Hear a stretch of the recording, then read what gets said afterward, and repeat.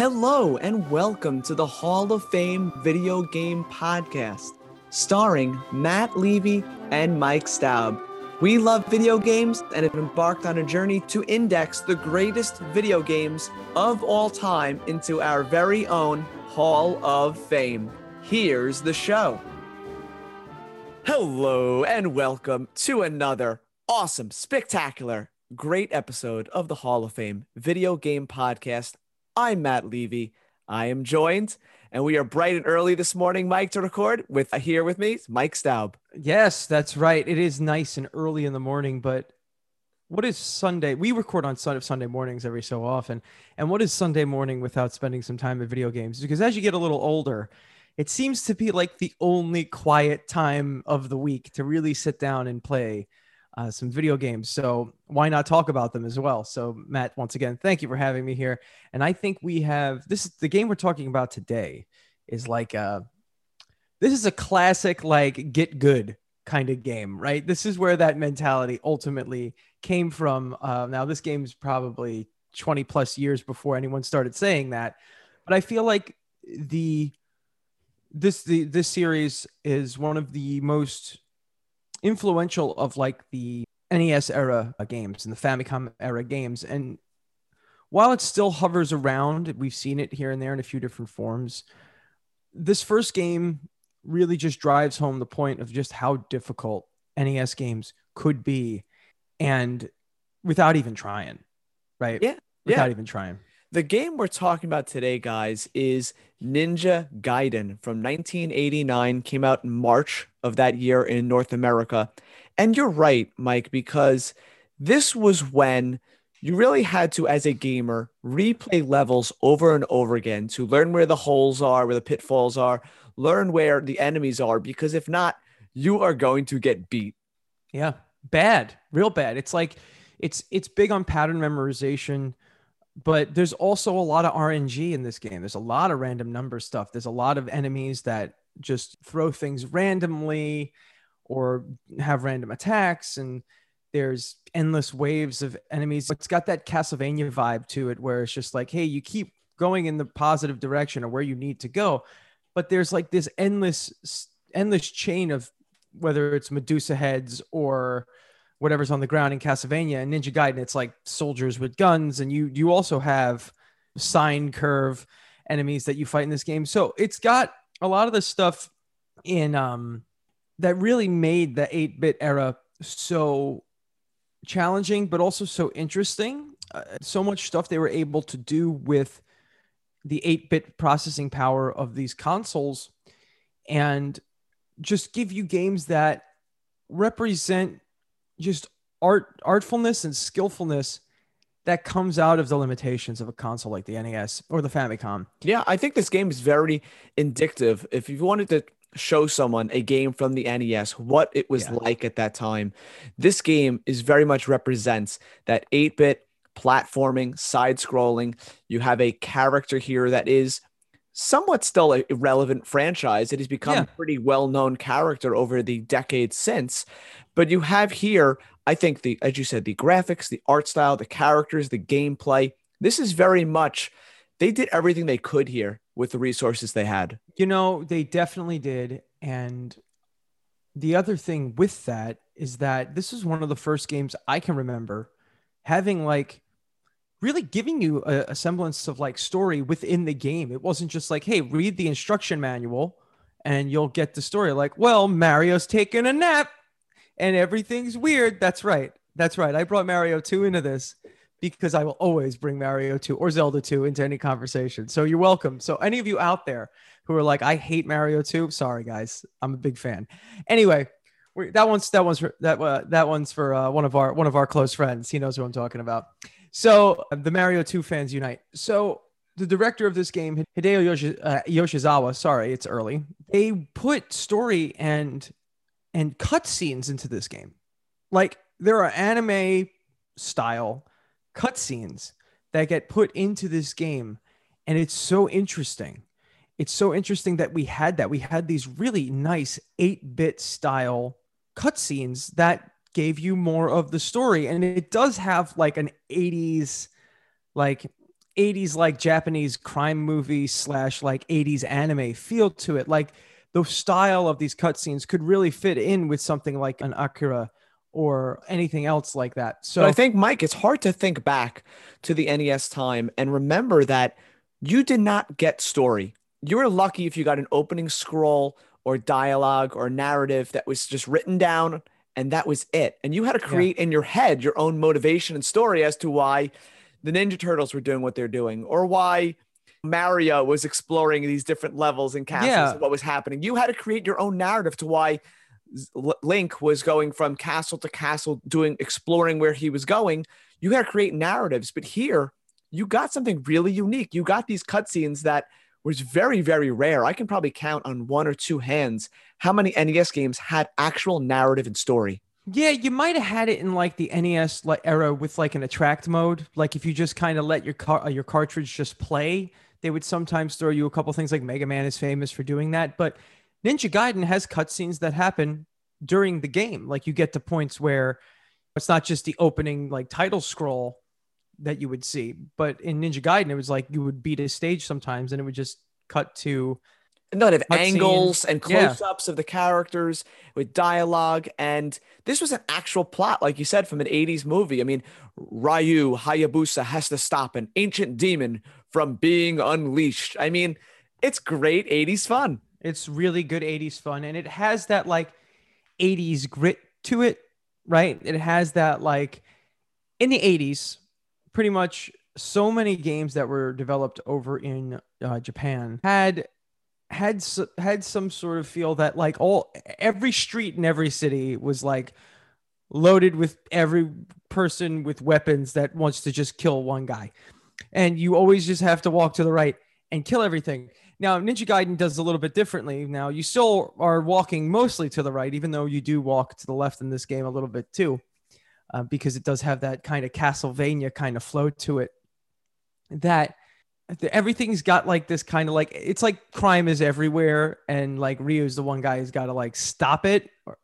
We refer to him a lot of times as Hayabusa because you don't want to get him confused with the lead character of Street Fighter or the lead character of Breath of Fire. But he's a ninja. He does ninja things. You have that really great item system that definitely seems like it was cribbed a little bit from Castlevania. So as you walk through these stages, you can slice down like lamps or in some cases like dragonflies, and they drop items and you get different sub items that you can use. And it's a very standard like side scrolling action game. It's just that the action and the platforming is so tight, and it definitely has that kind of it does have a Konami feel to it, right? It's a Tecmo game. So Tecmo made this game, and Tecmo has gone on to make a lot of different stuff like Dead or Alive, the newer Ninja Gaiden games. I think they even did, if I'm thinking correctly, did they do Fatal Frame?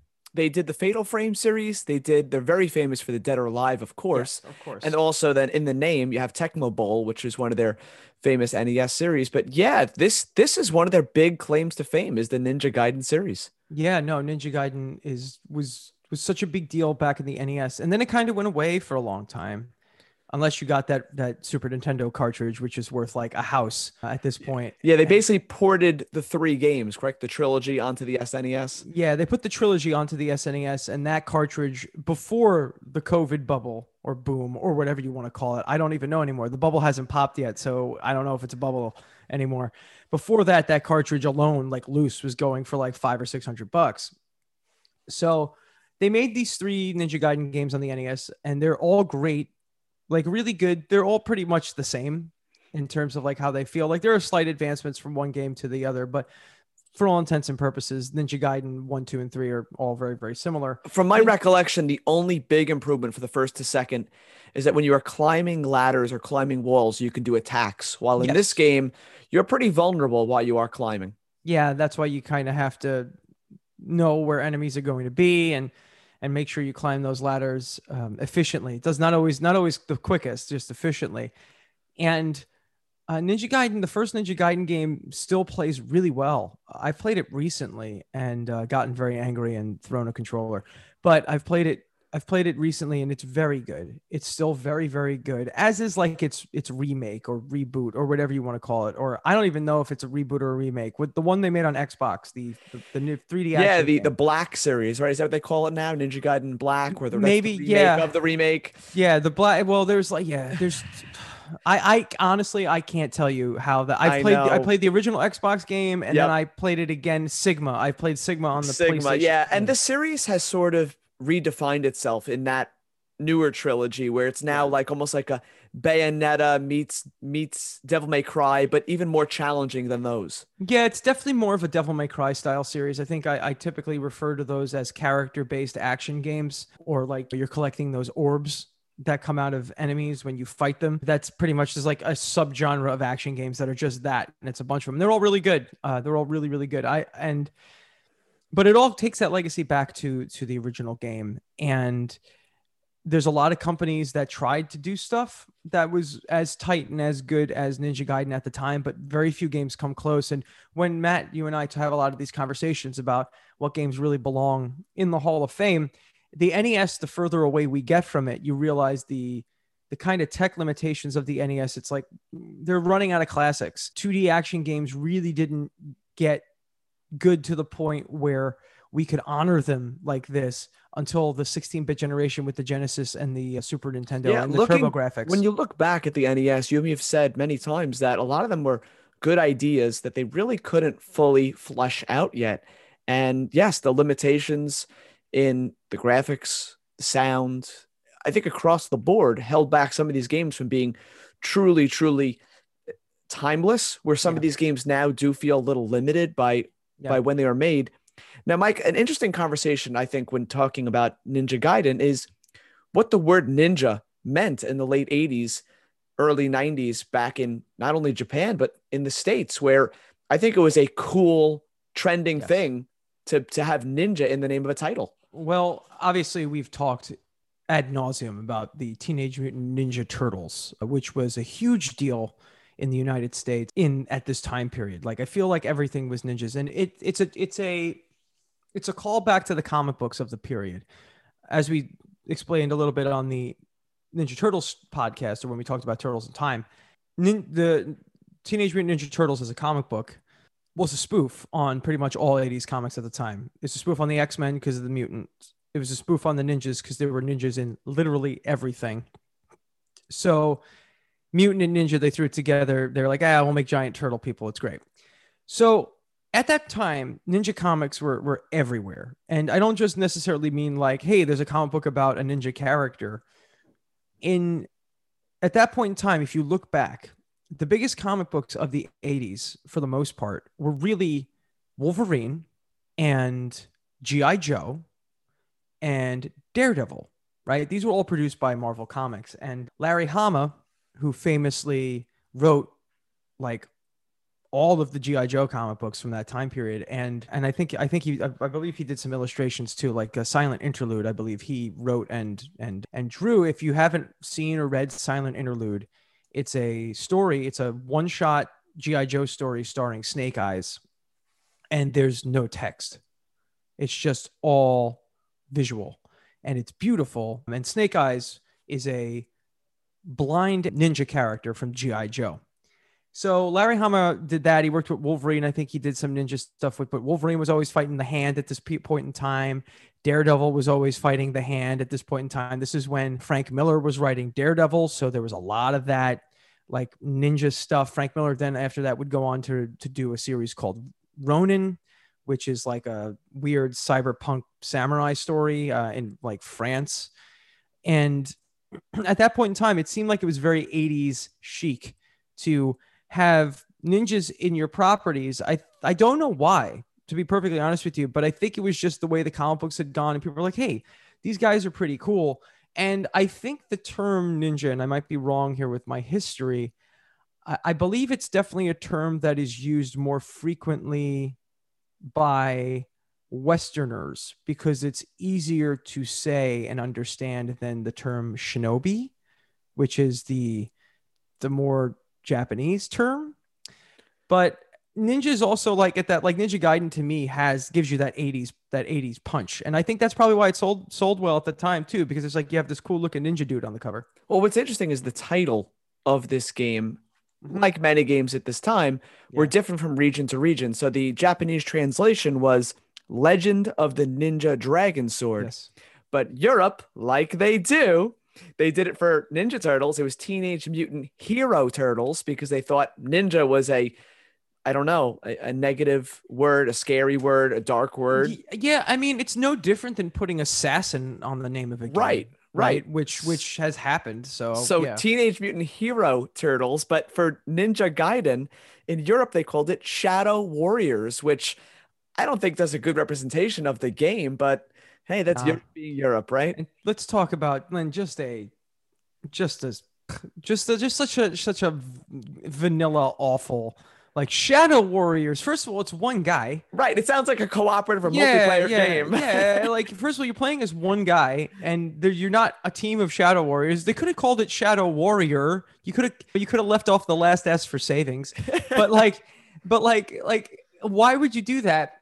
And in America, we got it as Ninja Gaiden, which Gaiden in Japanese means side story, which also doesn't really make sense because it's a cool sounding word, right? Ninja Gaiden. But it's not like it's a Sounds good. spin-off of some other No, story. it's not like there was some other ninja series that like this character was a part of, and now it's like this is a side story. No, this is the main story. But what can you do? What can you do indeed? Well, this game, as you said, he's running around with a katana. They called it the Dragon Sword. That's right. As you said, it's a pretty generic, I'd say, action sword attack. He does get these items in these lantern type parts of the levels, and you can get shuriken, other type of items and level ups. But this is, as you said, in its heart, a side scrolling platformer action Yeah, game. it's a side-scrolling platforming action game, very, very indicative of the NES. I mean, games like this were everywhere on in the NES era. These games like reigned supreme. It just felt like this is what we were gonna do. We're gonna make side-scrolling action games, and there's a ton of them. Whether they came from Tecmo, Konami, Sunsoft with like Batman. But this game just felt tighter. The character was more memorable. The story was better. And yes, it was difficult, but that wasn't uncommon at the time. I don't think it even stood out back then as being overly difficult compared to other games. I think since then we've realized that the challenging platforming and action and the difficulty of the game, but I don't think it was necessarily unbeatable back then. No, I don't think so. I don't think this game was unbeatable then, and I don't think it's unbeatable now. I know the last stages are really, really tough, and if you die on those stages, your checkpointing is terrible. But that was like how it was. Like the fact that there were checkpoints at all, you had to be like, okay, Well, great. well, these games, if you were really good or if the game was easy, you could beat this game in 20, 30 minutes. So they had to make it punishing. So you didn't trade it in or sell it to Funko Lands. They wanted you to continue playing this game. Or beat it on a rental. So these games came home to the NES and they were made purposely more difficult to kill the rental market. It wasn't like because they couldn't get your quarters in the arcade, even though there is an arcade game of Ninja Gaiden that feels nothing like this, by the way. Look it up. It's not very good. And instead of being able to steal all your quarters out of your wallet or your pocket or wherever, or maybe your 100 yen piece out of your coin purse, when you would rent these games, you could beat them really quickly. So a lot of companies, to kind of kill the rental market, would make the game so incredibly difficult that you wouldn't have the time in a rental period, which is normal, which in that point in time was probably like 3 days. Like it was like 3 days and 2 nights. And you wouldn't have the ability to learn the game well enough to beat it, unless I guess you played it non-stop the entire weekend. So these games were just super hard. They were super hard. And guys like us going back to playing them when they're released on some other collection or some digital storefront, we're terrible at them because now we're playing these games on modern displays and they don't work as well. They don't work as well on modern displays. Like if you were to take, Matt, if you were to take a CRT and you were to hook up an original NES to a CRT directly with a wired controller, I'm pretty sure you'd probably be better at this game than you were when you were a kid. Oh, 100%. And that Yeah. goes for most every game that you Yeah. can play on these digital fronts because they just were not made for this technology. And No. using, first off, a wireless controller like we're using these days, it's not programmed. The inputs are just not programmed to the controllers and the systems that we're using, the cords that we're using, the wires, the TVs, the tech. It's operating at different speeds and hertz. There's so many elements that are preventing us from having the exact one-to-one experience. And it's really hard to create that unless you have an NES that is not turned yellow and you don't have to blow in the cartridges in the console.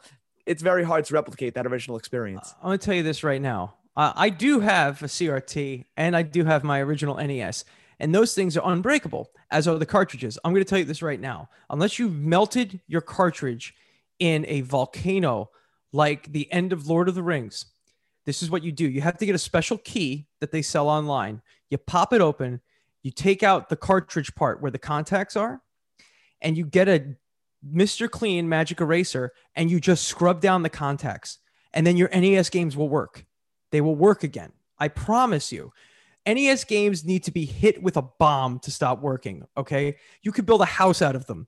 Yeah. So Early Nintendo tech, just like the Game Boy, some of this early Nintendo tech was indestructible. They were built solid, the hardware. And I think most of Nintendo's hardware is built pretty good. You can say that over time, maybe they don't put the latest or the newest tech in, but their early tech, some of that stuff is you can throw a bomb at it. Yeah, literally. Like there's that Game Boy at the Nintendo store in Manhattan that got hit with a bomb, and it's still playing Tetris. Yeah. But like, I mean, we won't talk about Joy-Con, but this game, if you have a Ninja Gaiden and you have an NES and a tube TV, because if you want to get an NES to work on a modern TV, you have to buy like $500 worth of gear, unless you go out and buy a $500 analog NT console, which is a high def latency limited and modern NES made by a company called Analog. They do great work. Their stuff is awesome, but you can never get it. It's so hard to get, but man, do I want all of their consoles. So in this point in time, you have these indestructible games and almost unbeatable games because of this.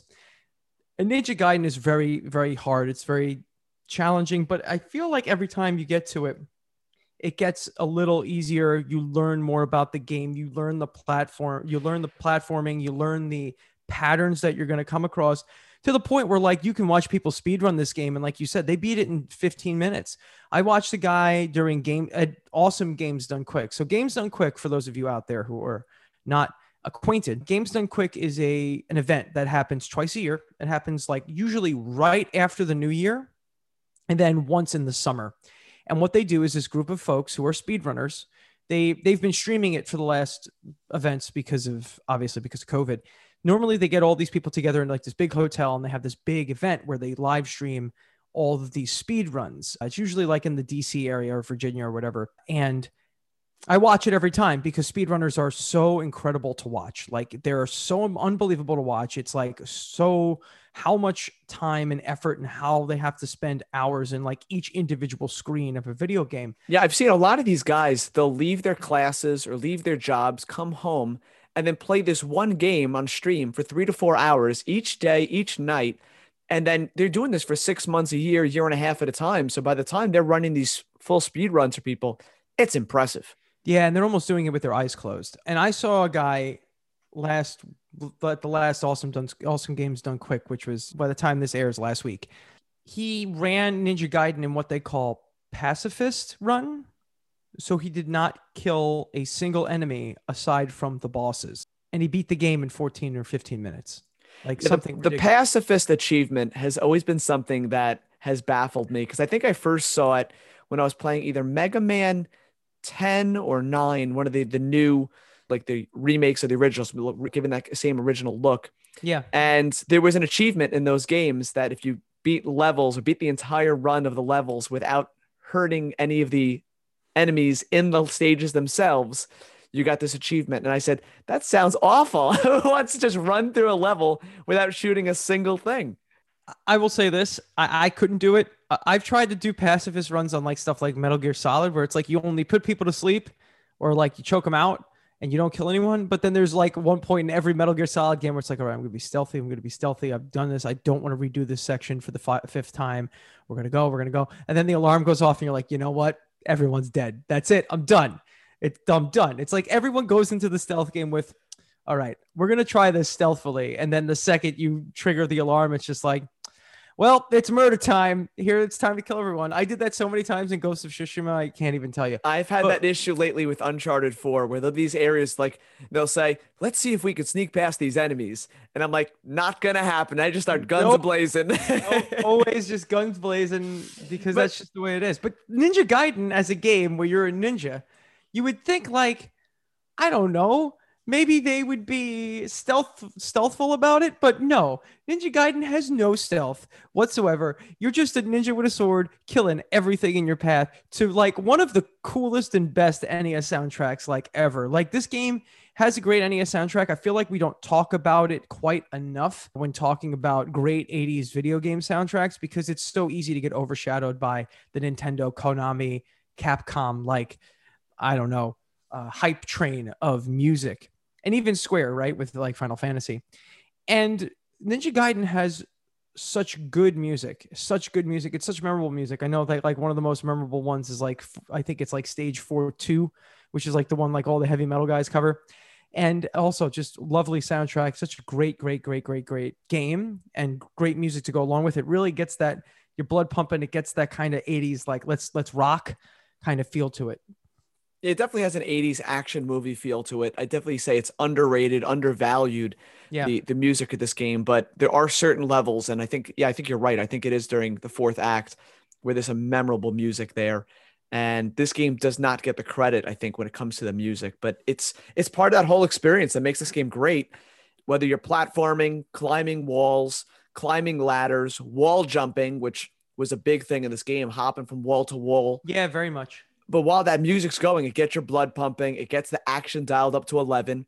And back to the difficulty, as you were saying, I don't think it's ever unfair. I think this game is fair. We say games like Cuphead, when you're playing some of those run and gun levels, when you lose, you feel like you did something wrong. And I feel like it's the same thing here, where you feel like I could have dodged that guy's attack. I could have attacked that guy. Now, we can bring up a game from that time called Ghouls and Ghosts that I think is just unfair. I think that game is just brutally hard, just for the sake of being brutally hard. Yeah. I don't think this game reached that high of difficulty. Definitely not. And I will tell you this much right now. Just hearing the term Ghosts and Goblins or Ghouls and Ghosts gets me agitated, because it's so cheap.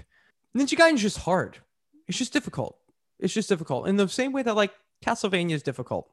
Contra is difficult. Like, you don't have to deal with the game itself just being like, yeah, we don't want you to win. So it's got that kind of like fairness to it. It's just really hard in the way that modern day games that you would get like this, there's probably more of your like your Souls type games, where it's just like, I know everyone hates when anyone compares anything to the Souls games, but at this point in time, it's like, yeah, Dark Souls, Demon Souls, whatever you want to call them, they're hard games, but they're never like unfair. They're never cheap. So Ninja Gaiden kind of falls into that. Yeah, I think people would say the same thing about Mega Man 1, and I don't consider that to be an overly difficult game, but I think if a modern gamer went back to play Ninja Gaiden or the original Mega Man, you'd say, wow, this game's really hard, but there's a learning curve to it. As you said, the patterns, memorization, and just getting the whibs and flows of these games. But I think the big influence is, like you said, for Ninja Gaiden, Castlevania, it's tremendous. You can see through and through the attacks, the side scrolling, the levels, the platforming. People don't credit as an influence, but I think Contra, because when I look at some of the enemies that just run behind you, and I always find those type of enemies in these games entertaining because they don't attack you. They don't have any guns. They're just kind of running from behind you. They're going somewhere very important, but their job is not to take you out. You're in their way.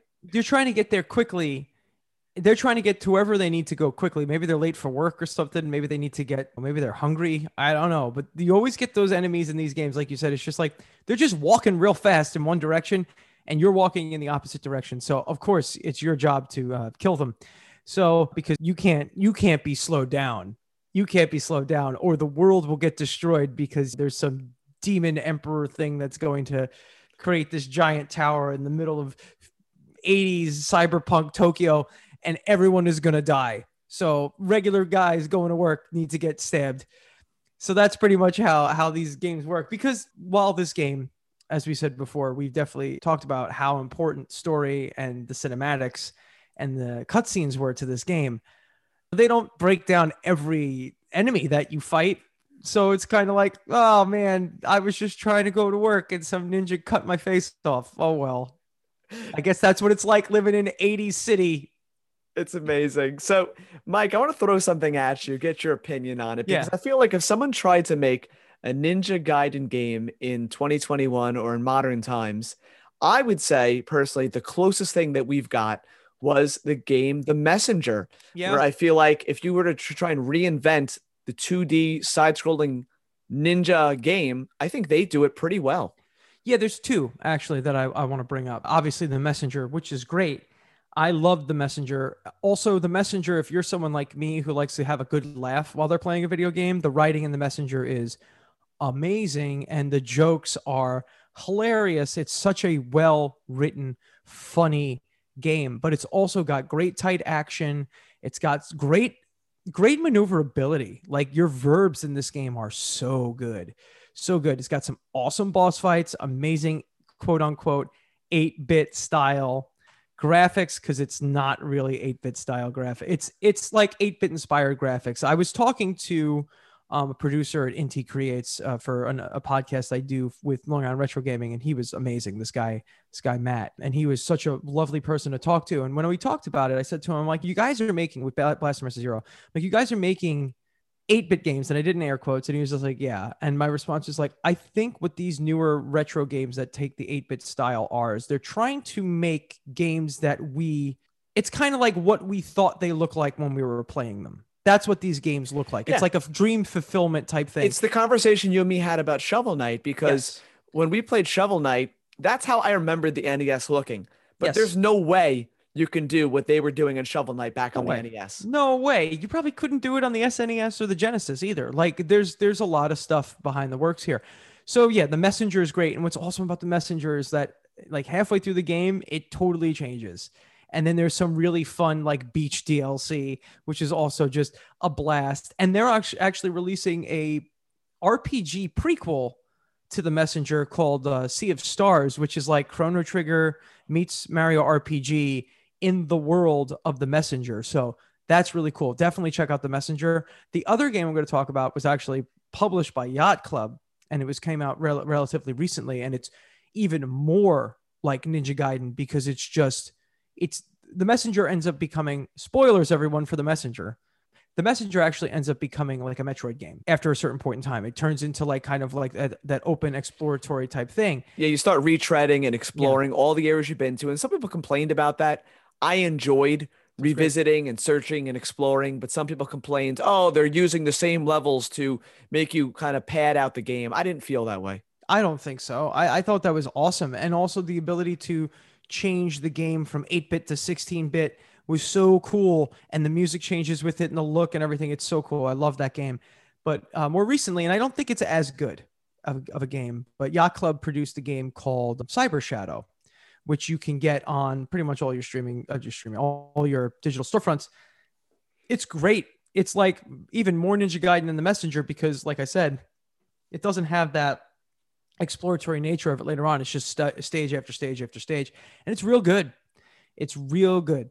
I've watched some video of it, and people said that it got the difficulty right, that it has that challenge to it, which I don't think the Messenger is a highly difficult game. No. It's sort of a fun action-y game, but I've heard it was a Cyber Shadow, correct? Cyber Shadow. Yeah, I've heard it's a difficult game, but I heard it does have that Ninja Gaiden feel. Yeah, no, definitely. And it's inspired. It's got that 8-bit inspired art style to it. And it's a lot of fun. It's really, really good. I would definitely check those out. If you're looking to play classic Ninja Gaiden, those are the two games that really get close. Now, Mike, anything about the two Ninja Gaiden sequels that you want to speak about or care to say?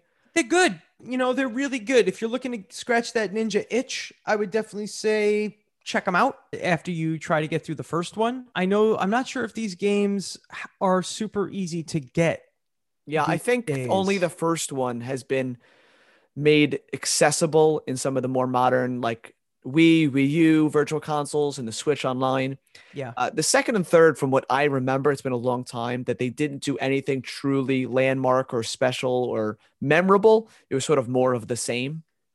Which is fine. Which is fine. That's kind of how the 3D Ninja Gaiden games are Yeah. too. The first one is like by and large the best of the series, and they just kind of continued to do the same thing with 2 and 3 by adding some extra stuff in there. But in the end, if you're going to pick up a Ninja Gaiden game, whether it's 2D or 3D, you kind of know what you're going to get. Totally, totally, totally. Well, Mike, Ninja Gaiden from 1989 by Tecmo, our huge ninja star Ryu Hayabusa. This game was 20 levels of 6 acts with big boss battles, and kind of bring us home. Give us your overall thoughts on this, what we call now a 32-year-old game. Oh, geez. All right. Well, with Ninja Gaiden, it's a simple, but it's also like totally indicative of its time. And it's important to realize that like this is what video games were. It's a video game, Ninja Gaiden. And there are stages, there are boss fights, there's action, there are sub weapons. So it's got that whole NES goodness to it. It's something that if I was going to say, if someone said to me, hey, Mike, I need to play 20 games on the NES, because I say that because the NES library is massive. If we were to cut it down to 10, I don't know if it would make the cut. But if someone was like, hey, Mike, I need to play 20 games on the NES, I want to play the 20 games that represent the NES experience as best as possible, Ninja Gaiden would be on the short list for sure. Just because it's a culmination of like everything the NES was trying to do at that time. In March of 89 in the States, is the NES is starting to get a little older. It's starting to get towards that really late era of NES games. And I feel like Ninja Gaiden was one of the first like real late era games that took a lot of ideas, and not in a bad way. Like it's not a predatory way. It's not like it's not a parasitic type of way. No, it felt wholly original at the time. Yeah, it absolutely. And it's taking all these ideas and using all these ideas to make a different feeling experience for the player. And it's definitely one of the quintessential NES experiences out there. I think it's very important to understand where it came from, very important to understand how it's influenced gaming moving forward. And it's just a really great action game. It's just a really great action game. It's like a masterclass in how to design a 2D action game. It's like in the pantheon with, I don't count Mario in this because Mario is not really an action game. It's just pretty much more of a platformer, but it's in the pantheon with Castlevania, Mega Man, Contra. If you want to throw Metroid in there, you can, as these kind of 2D action games that aren't side-scrolling beat 'em up. So it's a really important game for that genre, and probably the most important game possibly aside from Dead or Alive for Tecmo, especially before they got bought by Koei. So it's a great game. It's definitely one you should try. Don't let the difficulty turn you off from it. Just if you really want to get into this game and play it, just give it a shot. Give it a shot and play it. And I think, was this released on the Switch, Nintendo Switch Online NES collection? Does this have an SP version? That I'm not sure of. It might have been released with an SP version, but I know it's definitely on the Nintendo Switch Online service. Yeah, so it's on that service. So that's one of the best places to get it, probably most accessible places to get it, because it seems like everyone has 5 Switches. Well, maybe that's just me. And if it has an SP mode and you just want to experience what the game was like, that's great because it'll be easier. It'll be easier and it won't be as punishing. But if you're really good at the SP mode and you're like, oh, that was fun, but I kind of wish it had a little bit more of a challenge, try the original out. It's really worth your time. Absolutely. Well, Mike, I think you summed everything up excellent there. That was great. So we will put a nice bow tie on Ninja Gaiden. Now, before we go up to or get to our favorite segment, I want to get your opinion, Mike, on the announcement of the Nintendo Switch OLED, the OLED. What are your thoughts and feelings? All right. So I've got some thoughts and feelings. One, this is kind of like when I saw the commercial for it, I'm like, yep, this is exactly what many of us definitely should have expected. For those of you out there who are expecting, and like, listen, I would have loved a beefed up Switch. I would have loved a Switch that had better processing power. I would have loved a Switch that got 4K graphics. I would have loved all those things. Nintendo has literally never done that. They've never chased technology. They never have. I'm actually surprised the thing has an Ethernet port, because it's Nintendo acknowledging like, oh, people play games on the internet. What? There's an internet out there? What? No. What? It's not 1998. Wait, there was internet then too? Oh, wait. So when I saw it, I was like, yeah, this checks out. And the hardcore gaming population is very annoyed by this because they want it 4K, they want it 60 frames a second, they want all this stuff. Guys, this is like, as much as this is a successor to like the Wii U and the Wii and Nintendo's home console business, it's also a Game Boy, guys. The Switch is still very much a Game Boy. So they're going to use inexpensive parts on a console that has probably a high profit margin, and they're going to release handheld experiences. So beefing up the screen on a handheld device, and I guarantee you, when you see this console in person, you're not going to care about the resolution, because I think that the OLED screen on this thing is going to look great. Everything I've read about it and everything I've read about people who've actually experienced the OLED a little bit said that it's awesome. Like, the screen looks great. And Mike, we expected that. I think what people forget is this is a handheld system. Yeah, to a degree. That yeah. the PS5 and the Xbox Series X, you cannot pick up and take with you into your bedroom, into your car, onto the train, and play it. So this was only a few years ago. We were playing a DS, which had an awful resolution. The games barely chugged along, the games that they were making for it, and the 3D graphics were very limited in terms of what they can do. To the point where so many games just stop using it. Yeah, they just make everything 2D. This game runs almost everything in 720p pretty well on a handheld system. And yes, it can dock and play on your TV. So I think what you have to remember is, yes, there's a hardcore community, and you and me are that wish we could have 120 frames per second. I'll even take 60. I'll even take a locked 30. I'll take lock 30. I'll tell you right now. Switch. But what we were going to get is the 90% of people out there that don't watch the news, don't watch the latest stuff, that's going to go into a store and see this beautiful console come Christmas and holiday season. They're going to buy this for themselves, their kids, and this will probably eventually take over what we call the regular Switch. Yeah, this is probably going to be the main SKU moving forward, maybe in a year or so after they totally sell out of the original Switch model, which seems to be happening constantly. Like, for those of you out there who are like, this is a bad decision, this is stupid, it's like, it's a business decision. It's a great business decision. Great business decision. So I still think, because 2017 gave us a Switch, 2019 gave us a Switch Lite, 2021, here we are getting a Switch OLED. I think maybe possibly another 2 years till we get a true Switch Pro, as we've been calling it. Yeah, and I don't even know if it'll be called the Switch Pro. It might be the Switch 2. It might be the Super Switch. It might be an even beefier, more powerful console that will have specific games, but also run everything that came before it. Now, all the old Switch stuff, because Nintendo with their handhelds have always been big on backwards compatibility. Like my uncle kind of came from. My uncle works at Nintendo. He told me it's going to be called the Switch 64 Cube. So it'll only play Nintendo 64 and GameCube games on the new Switch.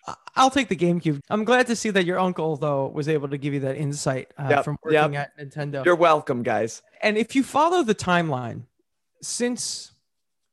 I don't think since like 1991, but like Nintendo has always released a new handheld iteration every 2 years. So if you follow the handheld timeline, I think it goes back like since like the Game Boy Pocket. Game Boy Color. There's DS, DS Lite, DSi.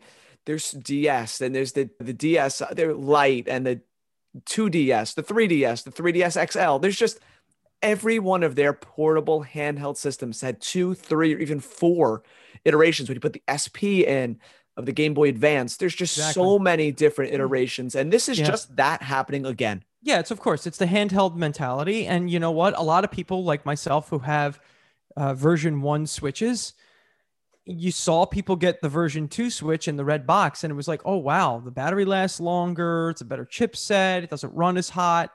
And it's like, cool, I kind of wish I would have waited and got that. And now it's just like, my Switch is 4 years old. I'm worried that it's going to start dying soon, because unfortunately these things are kind of you're playing them in handheld mode at all, they do start to die after a while. So I have a V1 Switch. I'm going to get the OLED model just because I play about in handheld mode about 50% of the time.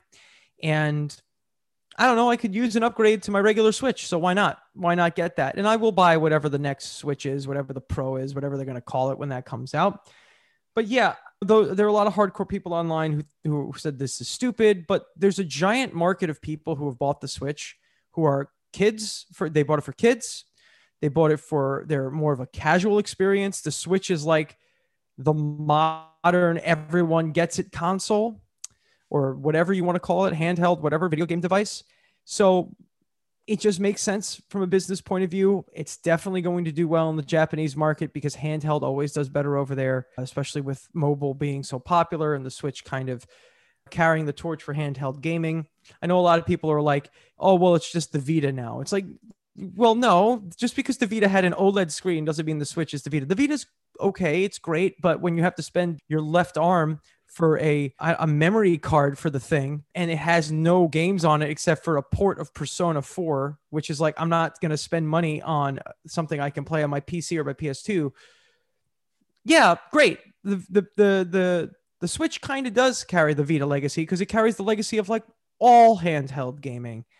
And as we said during our E3 podcast, the Switch is carrying the handheld legacy of Nintendo, and this is it. Yeah, besides mobile gaming, there's really no one else out there they have to compete with. They have the monopoly on the industry. So, yeah, it'll be interesting to see the reaction to the OLED model, but I'm sure it'll be a big success. So, Mike, please let us know how and what have you been gaming?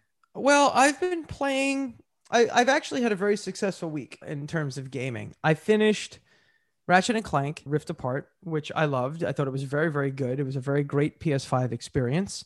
So I finished that yesterday. So that's on the list of games finished in 2021 so far. I also finished Metroid Zero Mission this week because I want to play through the 2D Metroids before Dread comes out in October. And I get that nice new OLED Switch to play Dread on. That's right. That's right, hardcore gamers. I'm buying one, and there's nothing you can do to stop me.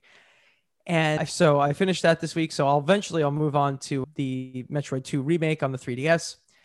And yesterday, after finishing Ratchet and Clank, I started the Final Fantasy VII remake intermission, the Yuffie side story. And so far, it's wow. This game running on PS5 is like, thank goodness. It looks so good in performance mode.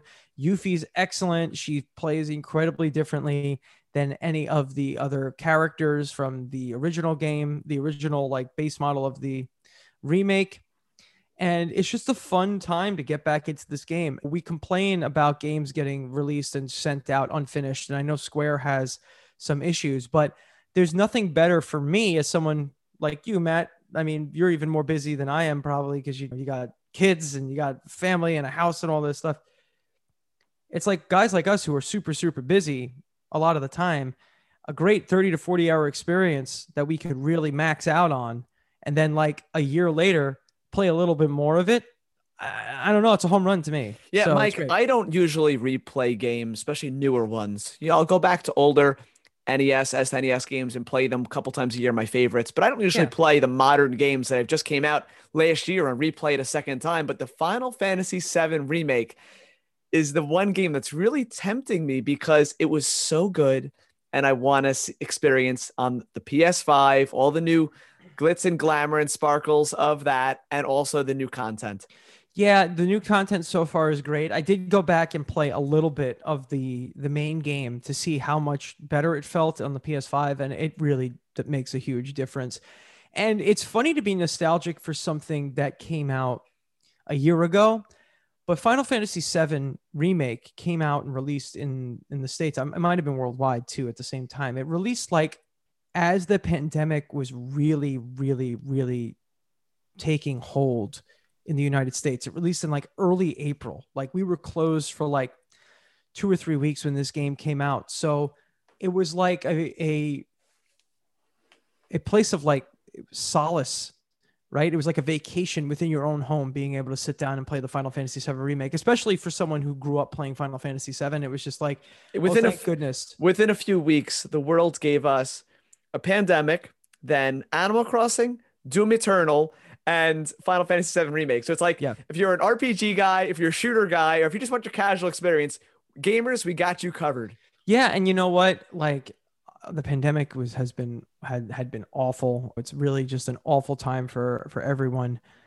But having the ability to like sink yourself in and get lost in these game worlds definitely helped a lot of people out. And Final Fantasy VII, for someone like me, was like, wow, this is just, you know what? I'm so happy that I have this place to escape to.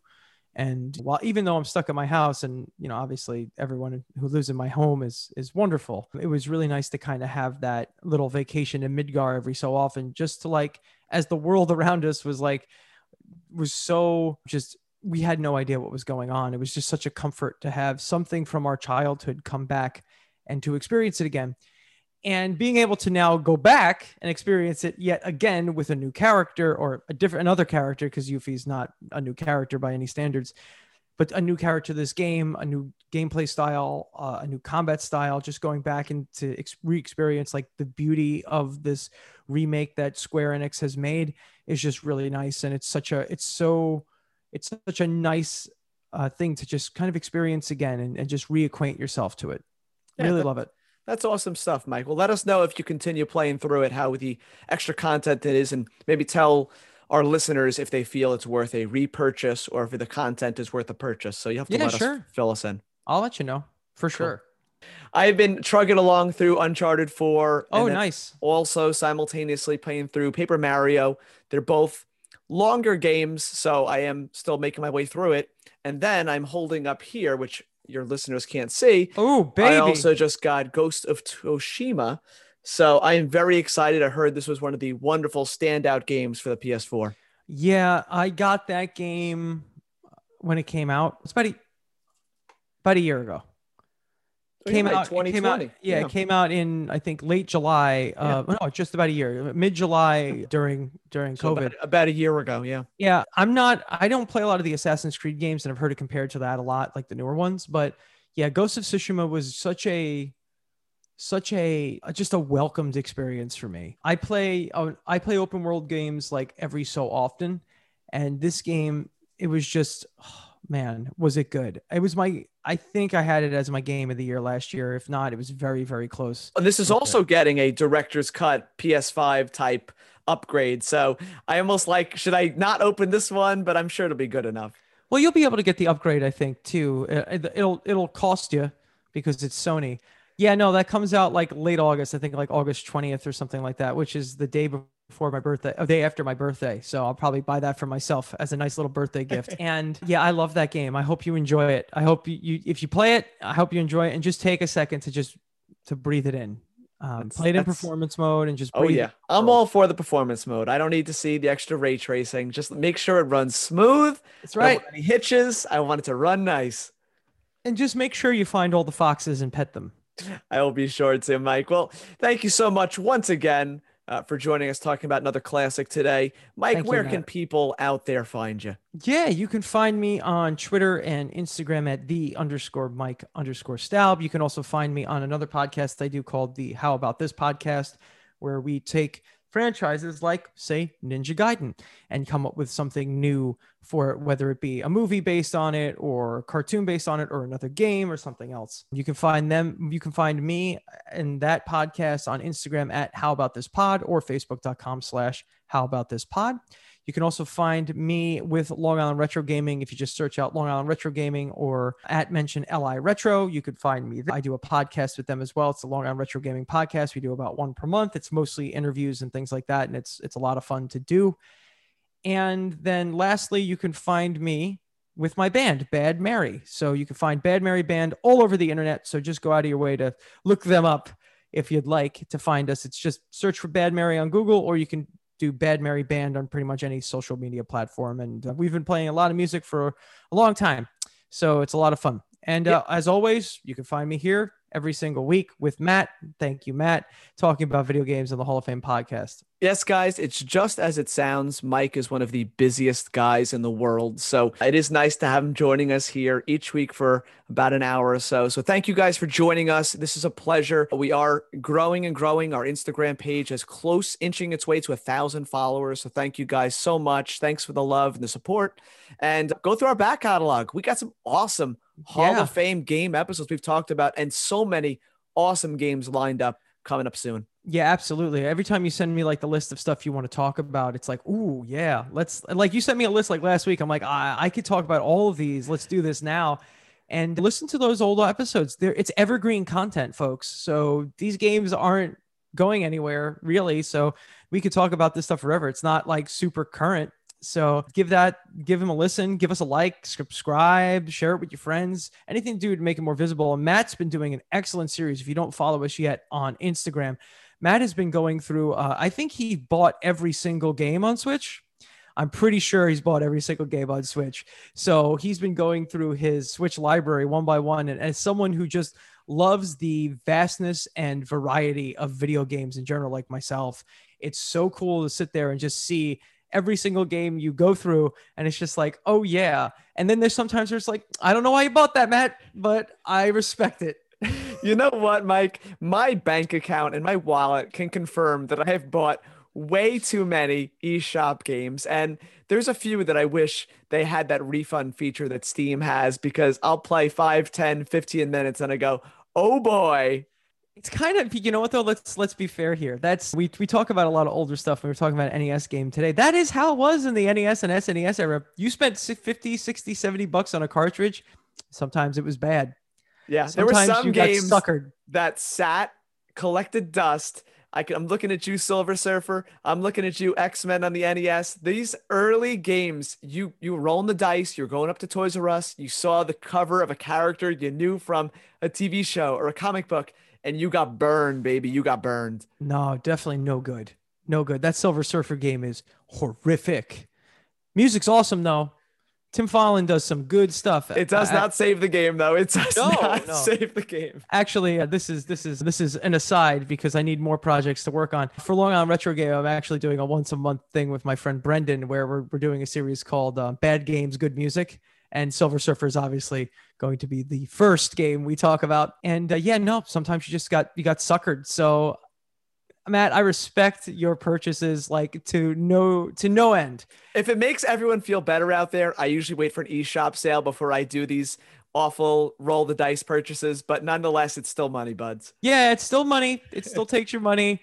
But man, it's like, wow, what a varied library. I love it so much. So if you're not following us on Instagram yet, do so. And if you are following us on Instagram and you like the content, just like comment. We're not scary people. We will comment. I will mostly comment in all caps, but we will comment. We'll have conversations with you. We love that stuff. So be sure to talk to us. We have a lot of fun with that. Well, thank you guys so much. We appreciate your time, and we plan on seeing you guys again next week. See you next week. From Mike and Matt, thank you for listening to the Hall of Fame Game Podcast. Check us out on Instagram at Hall of Fame Pod or email us at thehalloffamepod@gmail.com. Please leave us a review and be sure to tune in next time. So I got a text message from Mike on Tuesday morning. It said, check your email. So I don't know where this is going first. So I open my email up and the link says Switch OLED. So here I'm going nuts already. I'm thinking it's either fake. I'm thinking this has got to be some fan-made thing.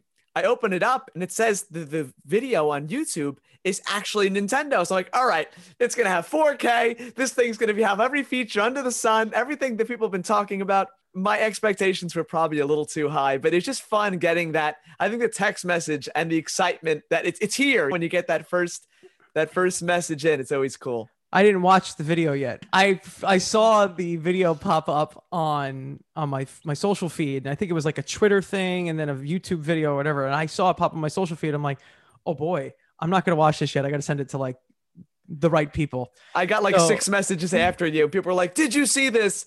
You get basically, it's one of those generic Nintendo videos of Karen and her friends playing in a Starbucks. But it's just so funny. You remember certain things in your life when certain things are announced. This is one of those moments. That's yeah, no, I said it. I'm like, I immediately had to get to you, and I was like, I don't know if I can copy the link and just put the link in the chat in the text message. So I'm gonna email it to him and give him the wonderful. That's like a parent text, like call me or check your email. It's like a parent text, like what a parent would send a kid, and it's always like, hopefully this is okay. And I was on the clock at work, so I was using company time there watching this trailer. Oh no, don't tell anyone.